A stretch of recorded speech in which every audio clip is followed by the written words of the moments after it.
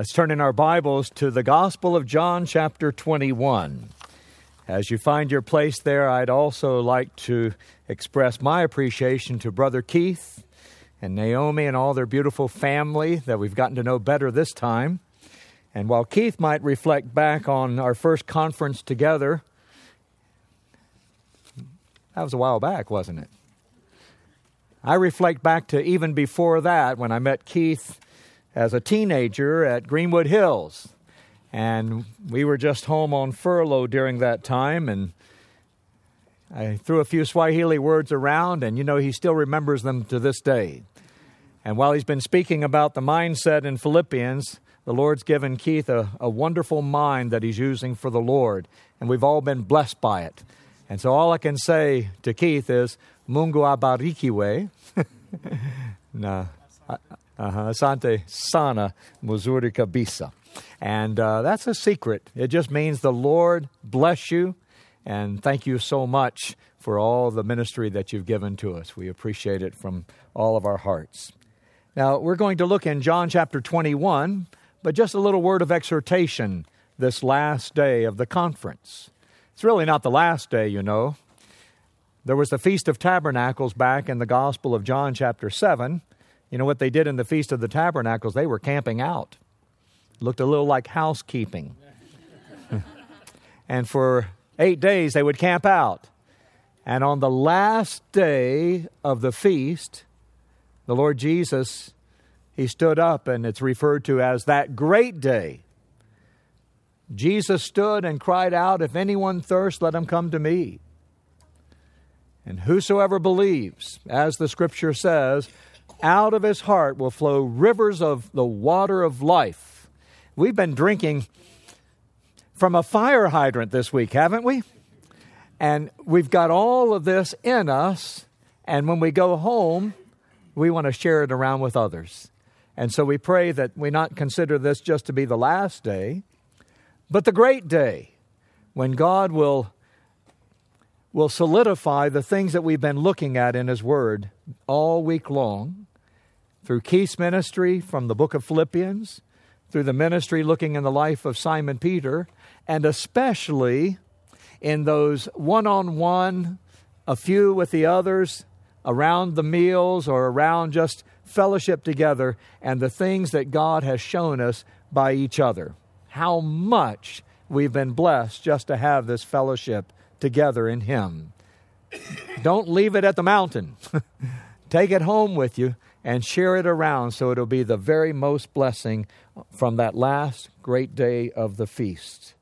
In the Gospel of John chapter 21, I'd like to read just verses 20 through 22 because we're going to look at Simon Peter's 7th question.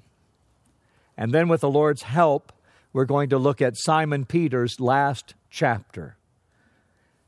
In John chapter 21, verse 20, we read, "Then Peter, turning around, saw the disciple whom Jesus loved following, who also had leaned on his breast at supper, and said, 'Lord, who is the one who betrays you?' Verse 21, Peter, seeing him, said to Jesus, 'But Lord, what about this man?' And Jesus said to him, 'If I will that he remain till I come, what is that to you? You follow me.'" Shall we ask the Lord to bless these words and more to our hearts? Let's pray. Oh, our blessed Father, as we consider this last question that Simon Peter asked and the last chapter from his life, we pray that we too might hear the message of Simon Peter and me and be responsive to your Spirit's work and voice as you take the things that are in your word and apply them to our lives, we pray, in the name of our Lord Jesus Christ. Amen. Well, now the Lord Jesus, after His resurrection, met with Simon Peter, and the first thing He did with him after He restored him, we read in John chapter 21, then He recommissioned him, not as a fisher of men, but as a shepherd of sheep. Feed my sheep, feed my lambs, tend my sheep. And so he moves from not just evangelism, but now into pastoral work. What a privilege that Peter had from the Lord, having been restored before that, now recommissioned and given a great work to do. You know, sometimes we think when people fail, it's all over. It's not all over. Someone said, if you think it's all over, go into your bathroom, stand in front of the mirror, breathe on it. If a vapor forms, it's not hopeless. If nothing happens, call 911. It's never over. God is too gracious for that, isn't He? And so Peter was recommissioned. Then the Lord Jesus gives him a divine revelation. When you were younger, you went wherever you wanted. When you were old, men will carry you where you would not. In other words, he would die a martyr's death. And the Lord gave him this word of encouragement after the revelation, saying, follow me. Now, if we could put a period there, it would be wonderful. But you know what? There's not a period there other than just the ending of the verse, because after the Lord told Simon Peter, follow me, Peter got turned around. And he saw the disciple whom Jesus loved following. And he said, Lord, but what about this man? And that's his question. You know, if you think you're going to get through the Christian life without making mistakes, you're wrong. We're not going to get out of this life alive, none of us, unless the Lord comes before that point. But all of us are going to make terrible mistakes. And usually it happens when we get turned around and get our eyes on someone else other than the Lord. And that's exactly what Simon Peter did. He was always getting turned around, wasn't he? The Lord gave me the privilege of leading a man to Christ when we were just getting our building for the assembly set up and established. And he was an electrician. And he came into my life just because of some work we needed done. And when I talked with him on the phone, he said, well, I understand the work to be done. I need to come over and talk to you. I said, yeah, come over, give me an estimate, and we'll talk about it. He said, no, I need to talk to you. I said, I understand. You come on over and we'll talk. And I went through the gospel with him. I tried to put a little bit of pressure, but not too much, because you want the Lord to bring him to himself so that he would respond truly and genuinely, not just by human pressure. But I did everything I could to push him right into the family. Do you know he walked out of the building that day, called me the next morning. He said, I trusted the Lord as my Savior. I said, when? He said, before I pulled out of the parking lot. I said, why didn't you pull back in? Well, he was so excited about the Word, and in the next 2 or 3 weeks, he just couldn't get enough of it. And he came to me that one day after all that of study and learning about the Lord, and he said, Brother Rex, he said, the Lord's turned my life around 360 degrees. I said, now wait a minute, Mike. I said, you're an electrician, not an engineer. Because if you're 360 degrees, you're back where you started. I said, you mean 180 degrees? He said, really? I said, you know, that's exactly what happened with Simon Peter. He got turned around, straightened out, and then he turned around again and got his eyes on someone else. And it was the disciple whom Jesus loved. And he wanted to know from the Lord, what about this man? And the Lord, from that recommissioning, after his restoration, to the revelation, now he has to deal Simon Peter a rebuke. And the rebuke, we all need it. You know, Brother Keith and I have been giving out some good things from the Word. But you know what? It's not just at you. It's coming back to us threefold. 1 finger out, 3 fingers back. It's Simon, Peter, and me. And we need the rebuke. Don't get your eyes on anyone else. Whether you're looking at them in too high of esteem, it's not fair to the person to put anyone on a pedestal. It just makes the fall a lot further. Or someone that you would say is not doing what you think you're doing. Keep your eyes off the other. Keep your eyes on the Lord. It's a timely rebuke. Simon Peter had already gone head to head because Satan had desired to have him to sift him as wheat. The Lord prayed for him that his faith would not fail, but still, even after all that, a man like Simon Peter and me can get turned around. Listen to what he writes in 1 Peter chapter 5, verse 8. Be sober, be vigilant, because your adversary, the devil, walks about like a roaring lion, seeking whom he may devour. Resist him, he says. Be steadfast in the faith. Now, I didn't get to see anything that was going on during the messages, but I understand there was one day there was a bear behind us, and another day there was a coyote behind us. I wish I'd have got to see them. I want to tell you, I can't see this either, but there's a lion that's been circling us this whole time. The devil hasn't missed any of these meetings. The searchings of heart that have been taking place in your life, he's well aware of it. And when you go down from the mountain, he'll meet you there. And he's going to look for a way to trip you up.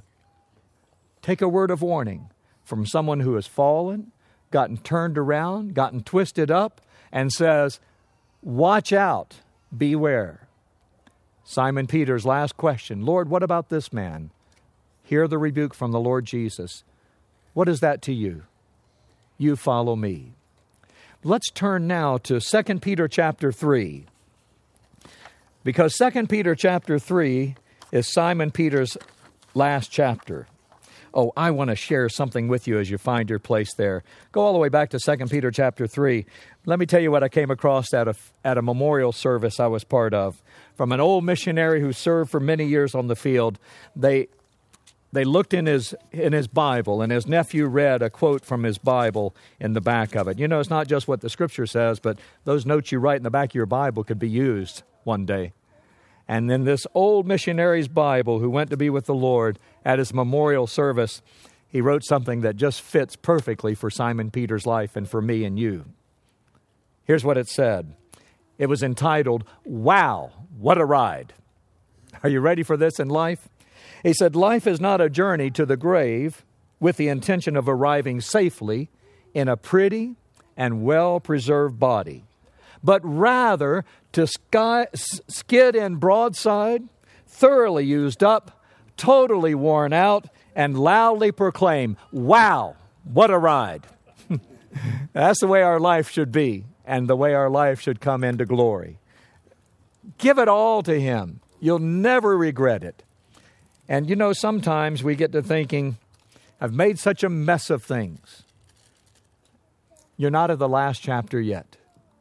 If you can relate to Simon Peter and all of his blunders, you're in good company, because we all relate to him. But there was a last chapter yet.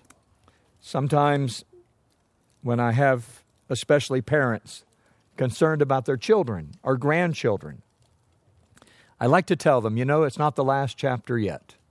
God's still doing a work. He's promised. He has begun it. He's going to complete it. And here in 2 Peter chapter 3, I want to read all 18 verses, and then we're going to look at 4 things that Peter gives to us in the last chapter. It tells us in verse 1, 2 Peter 3:1, Beloved. That's going to be your key word. Mark it every time you see it.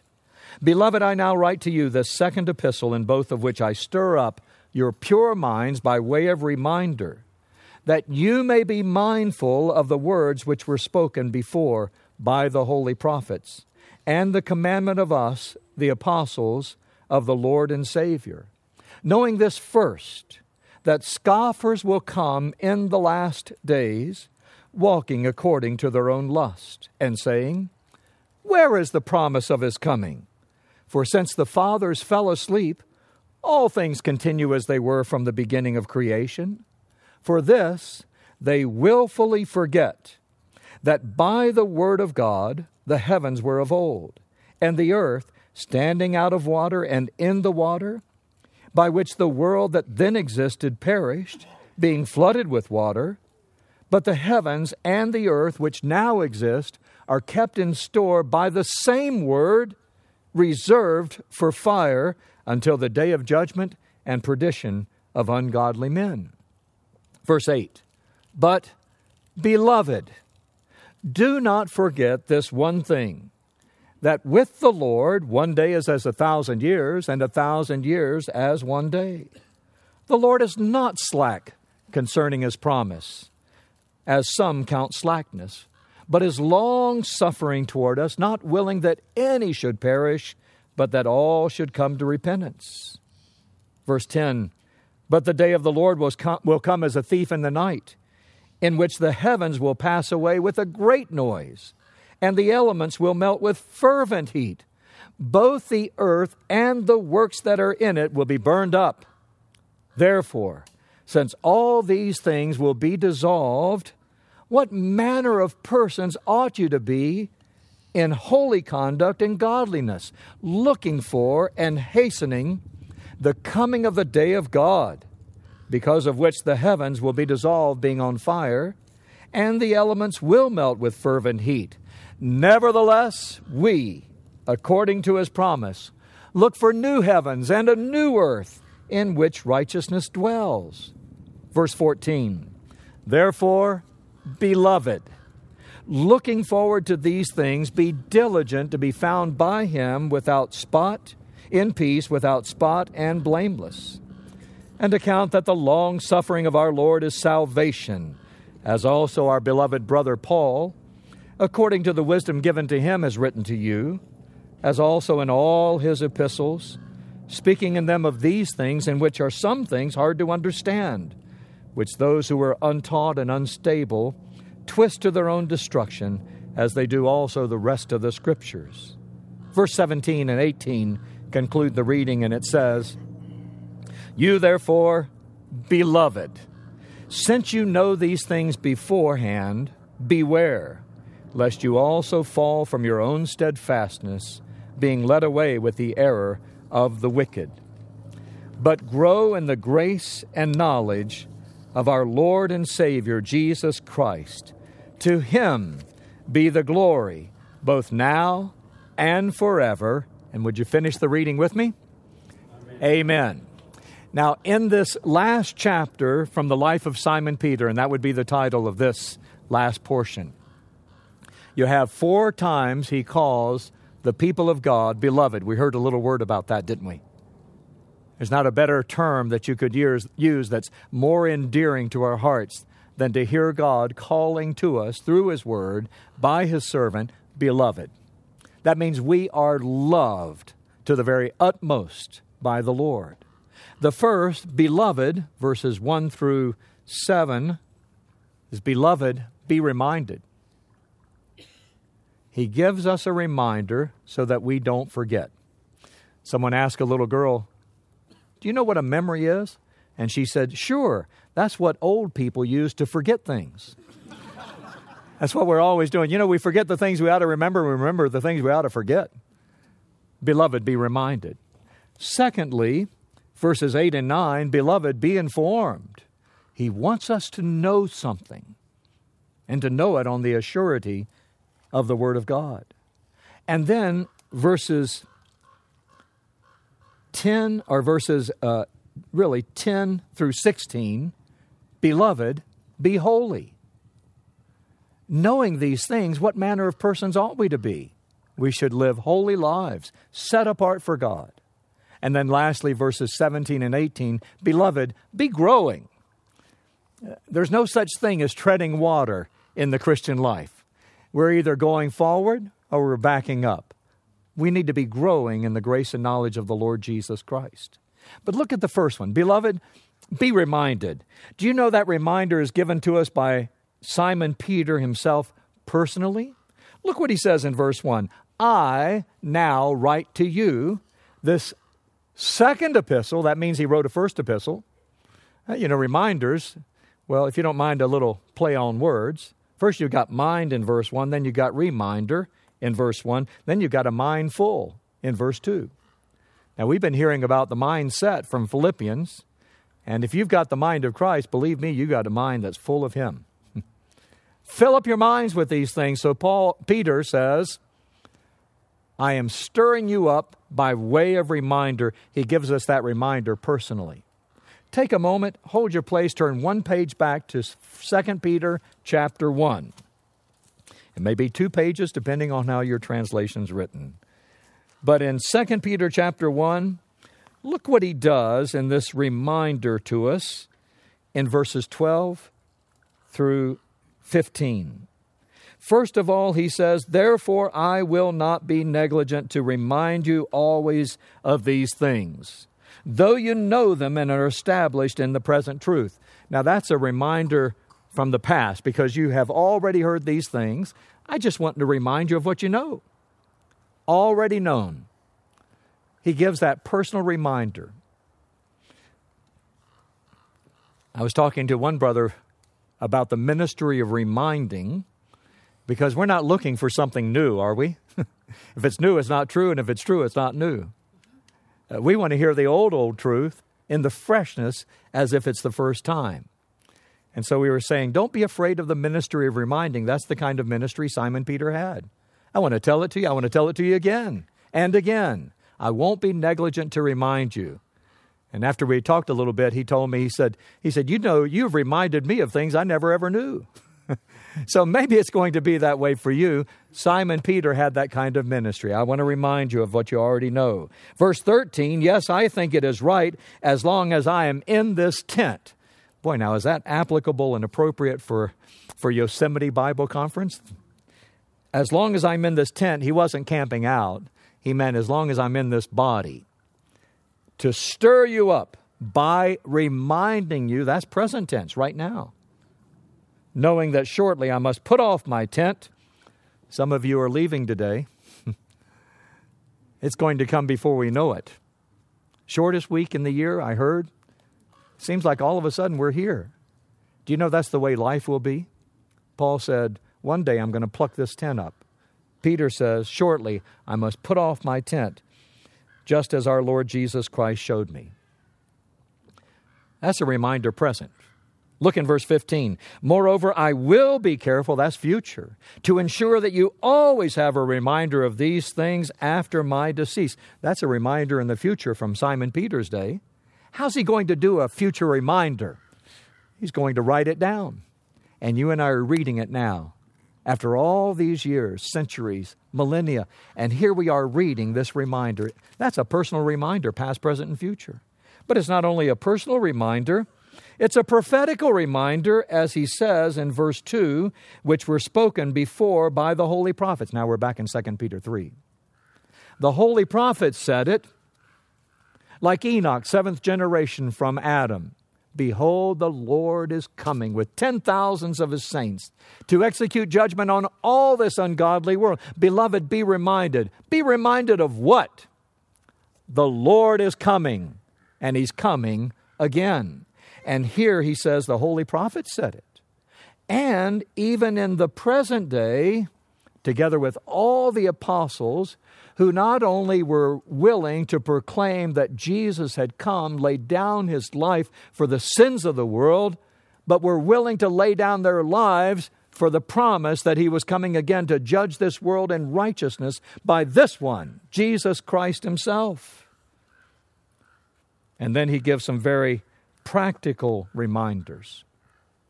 Personal, prophetical, present day, and practical. And here's his practical reminder, that scoffers will come in the last days saying, where's the promise of his coming?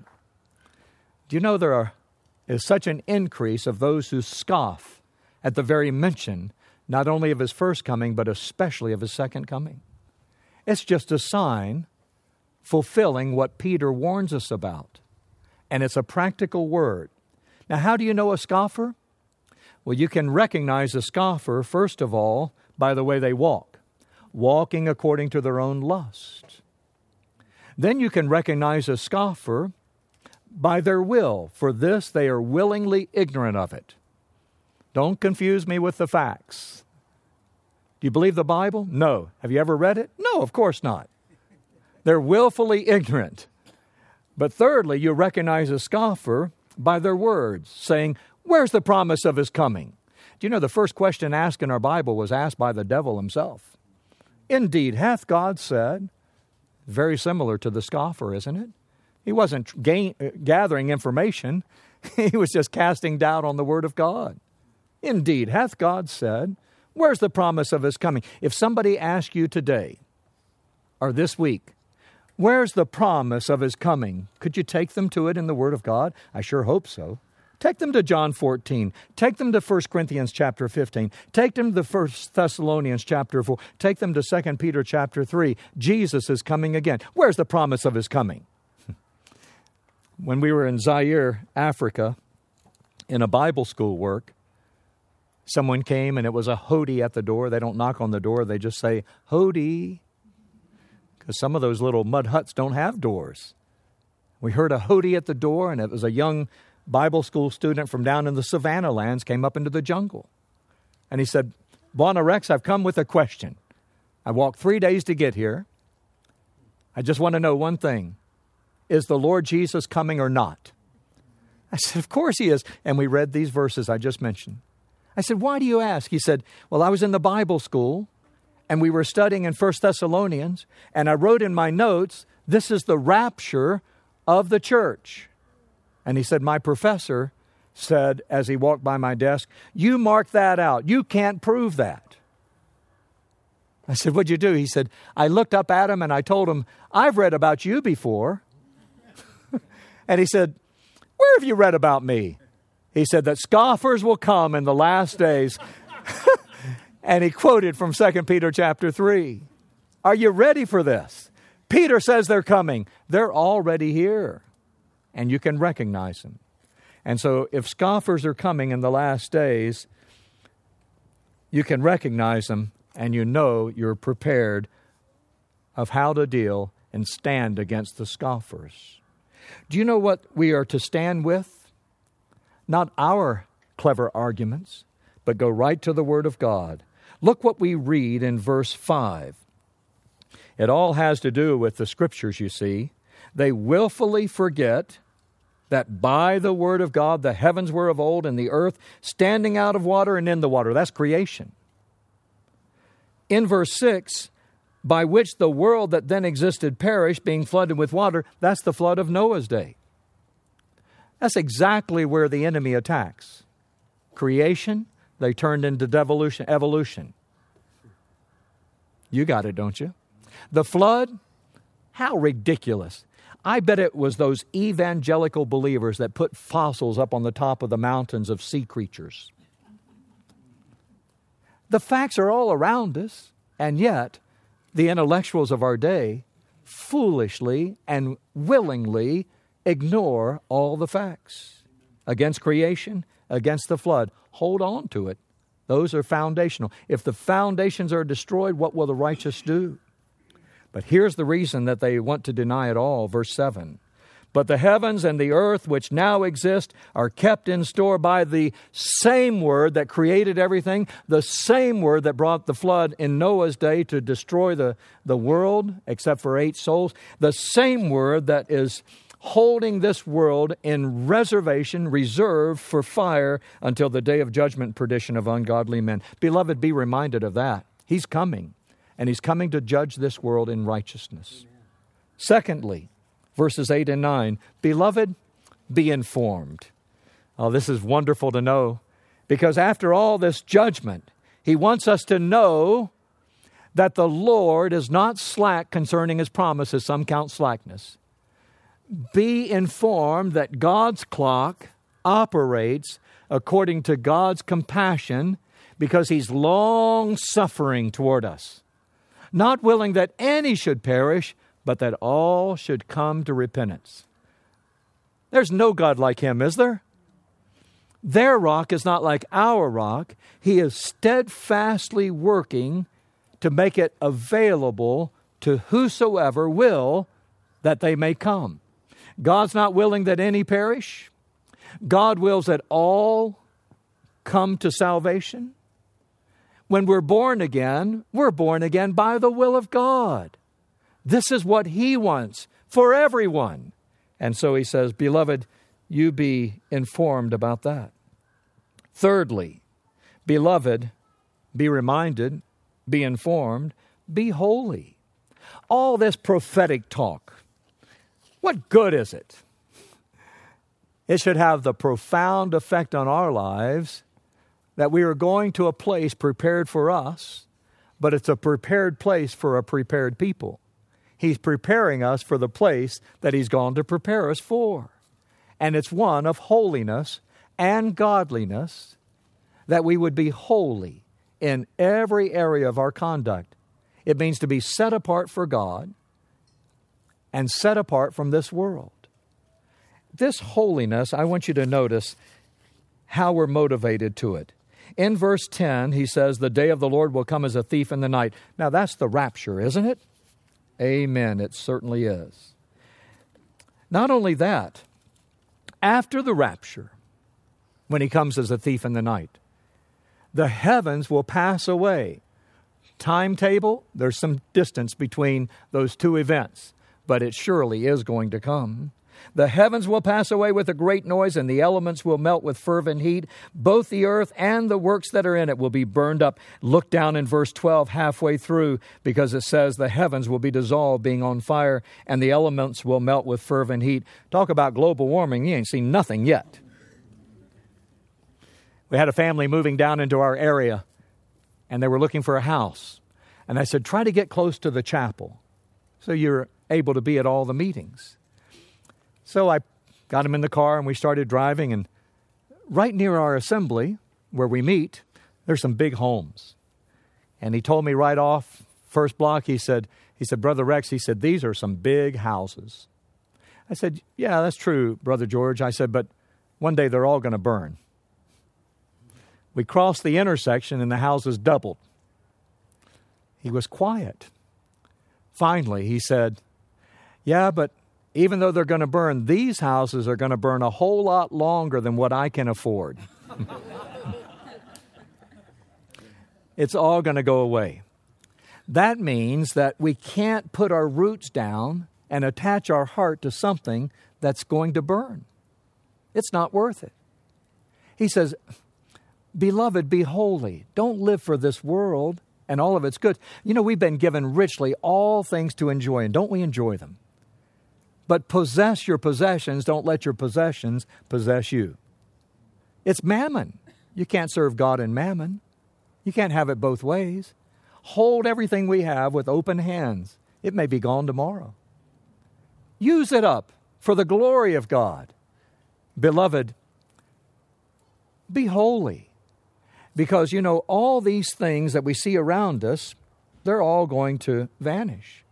We are living, as it tells us in verse 11, therefore, since all these things will be dissolved, what manner of persons ought you to be in holy conduct and godliness? And then he tells us in verse 13, nevertheless, remember that word we talked about the other day? Nevertheless means all the more we, according to His promise, look for new heavens and a new earth in which righteousness dwells. We've got to remember that we're not living for this world, we're living for that world. We're otherworldly minded. If righteousness dwells there, how should we live now? Preparing for what it's going to be like. In holiness, in godliness, in righteousness. Beloved, be holy. And then lastly, in verses 17 and 18, he says, beloved, be warned. This last chapter of Simon Peter's life comes with a very important warning at the end. And this is the warning. First of all, he tells us to be on our guard. Verse 17, you therefore, beloved, since you know these things beforehand, beware.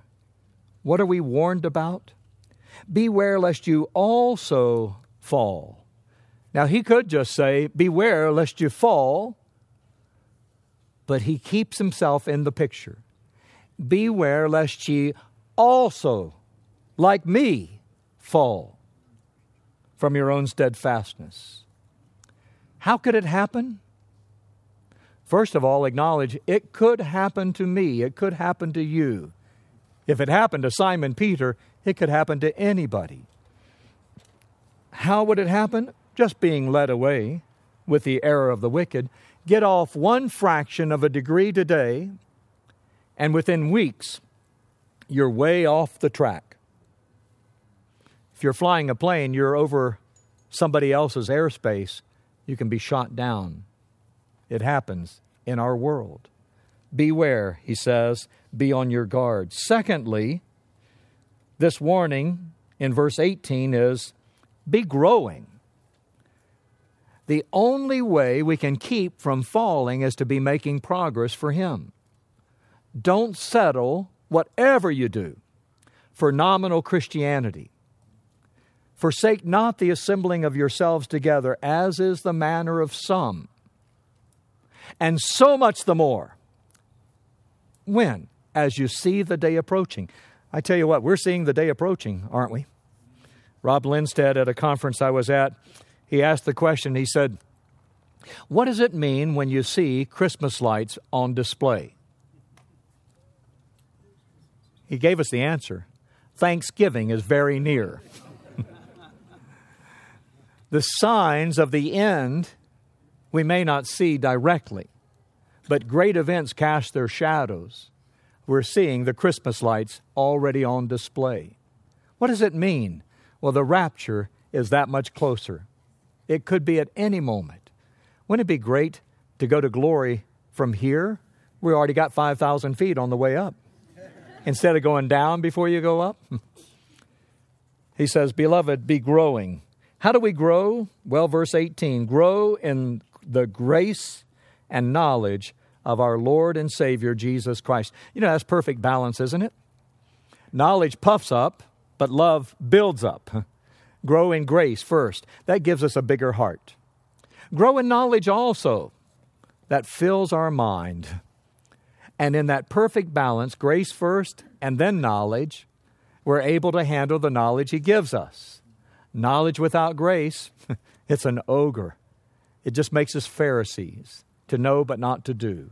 Grace enables the doing of it. Grow in the grace and knowledge of our Lord and Savior, Jesus Christ. Lastly, in this warning, be on our guard, be busy about our growth and diligence, but lastly, our goal, and it's all the glory of God. To Him be the glory, both now and forever. Finish it with me, please. Amen. Now, I just pulled you in on that last statement, amen. Because you understand that there's a little difference in what's happening today in our religious circles. I came home from Africa, getting ready for the meeting. I remembered some of the TV preachers, and so I turned it on early Sunday morning. And something had changed, and me, like Rip Van Winkle, out from being away for a few years, coming back into this society, I realized somebody had changed something while I was gone. Charles Stanley preaching, good preacher. Don't settle for Charles Stanley on TV. You know, when they changed from tubes and transistors, all the warmth of television left. And now it's all chips, and you don't get any warmth out of TV ministry. You need the real ministry with each other and fellowship. He said something wonderful. And instead of hearing a response of amens, I heard a round of applause. Have you noticed that? Now, what is applause? Well, it has its place. When somebody sings nicely, we applaud. When somebody does something, we compliment. That's what applause is. It's a compliment. I like the way she said that. I like the way he sang that. And so we applaud. Peter doesn't finish with an applause. He finishes with an amen. What's the difference? If applause is a compliment, an amen is a commitment. It means, Lord, let it be so. Let it be so in my life. Simon Peter and me. The book of Philippians. It finished also with that same word, didn't it? Amen. Lord, let it be so. Let the things we've heard this week from the Word of God, the things we've shared with each other, let them become a reality in our lives. And then when you get to the last chapter of your life, you'll be able to sound the warning. Beloved, be reminded. Beloved, be informed. Beloved, be holy. And beloved, be warned. be growing in the grace and knowledge of the Lord Jesus Christ. To Him be the glory both now and forever. Amen. Shall we close in a word of prayer? Father, how thankful we are for the privilege we've had of being here. We ask, Lord, that you will take the word that has been given out throughout this week, and as you've promised, don't let it return unto you void, but help it and allow it and cause it to accomplish the very purpose for which you've sent it. We pray in the name of our Lord Jesus Christ. Amen.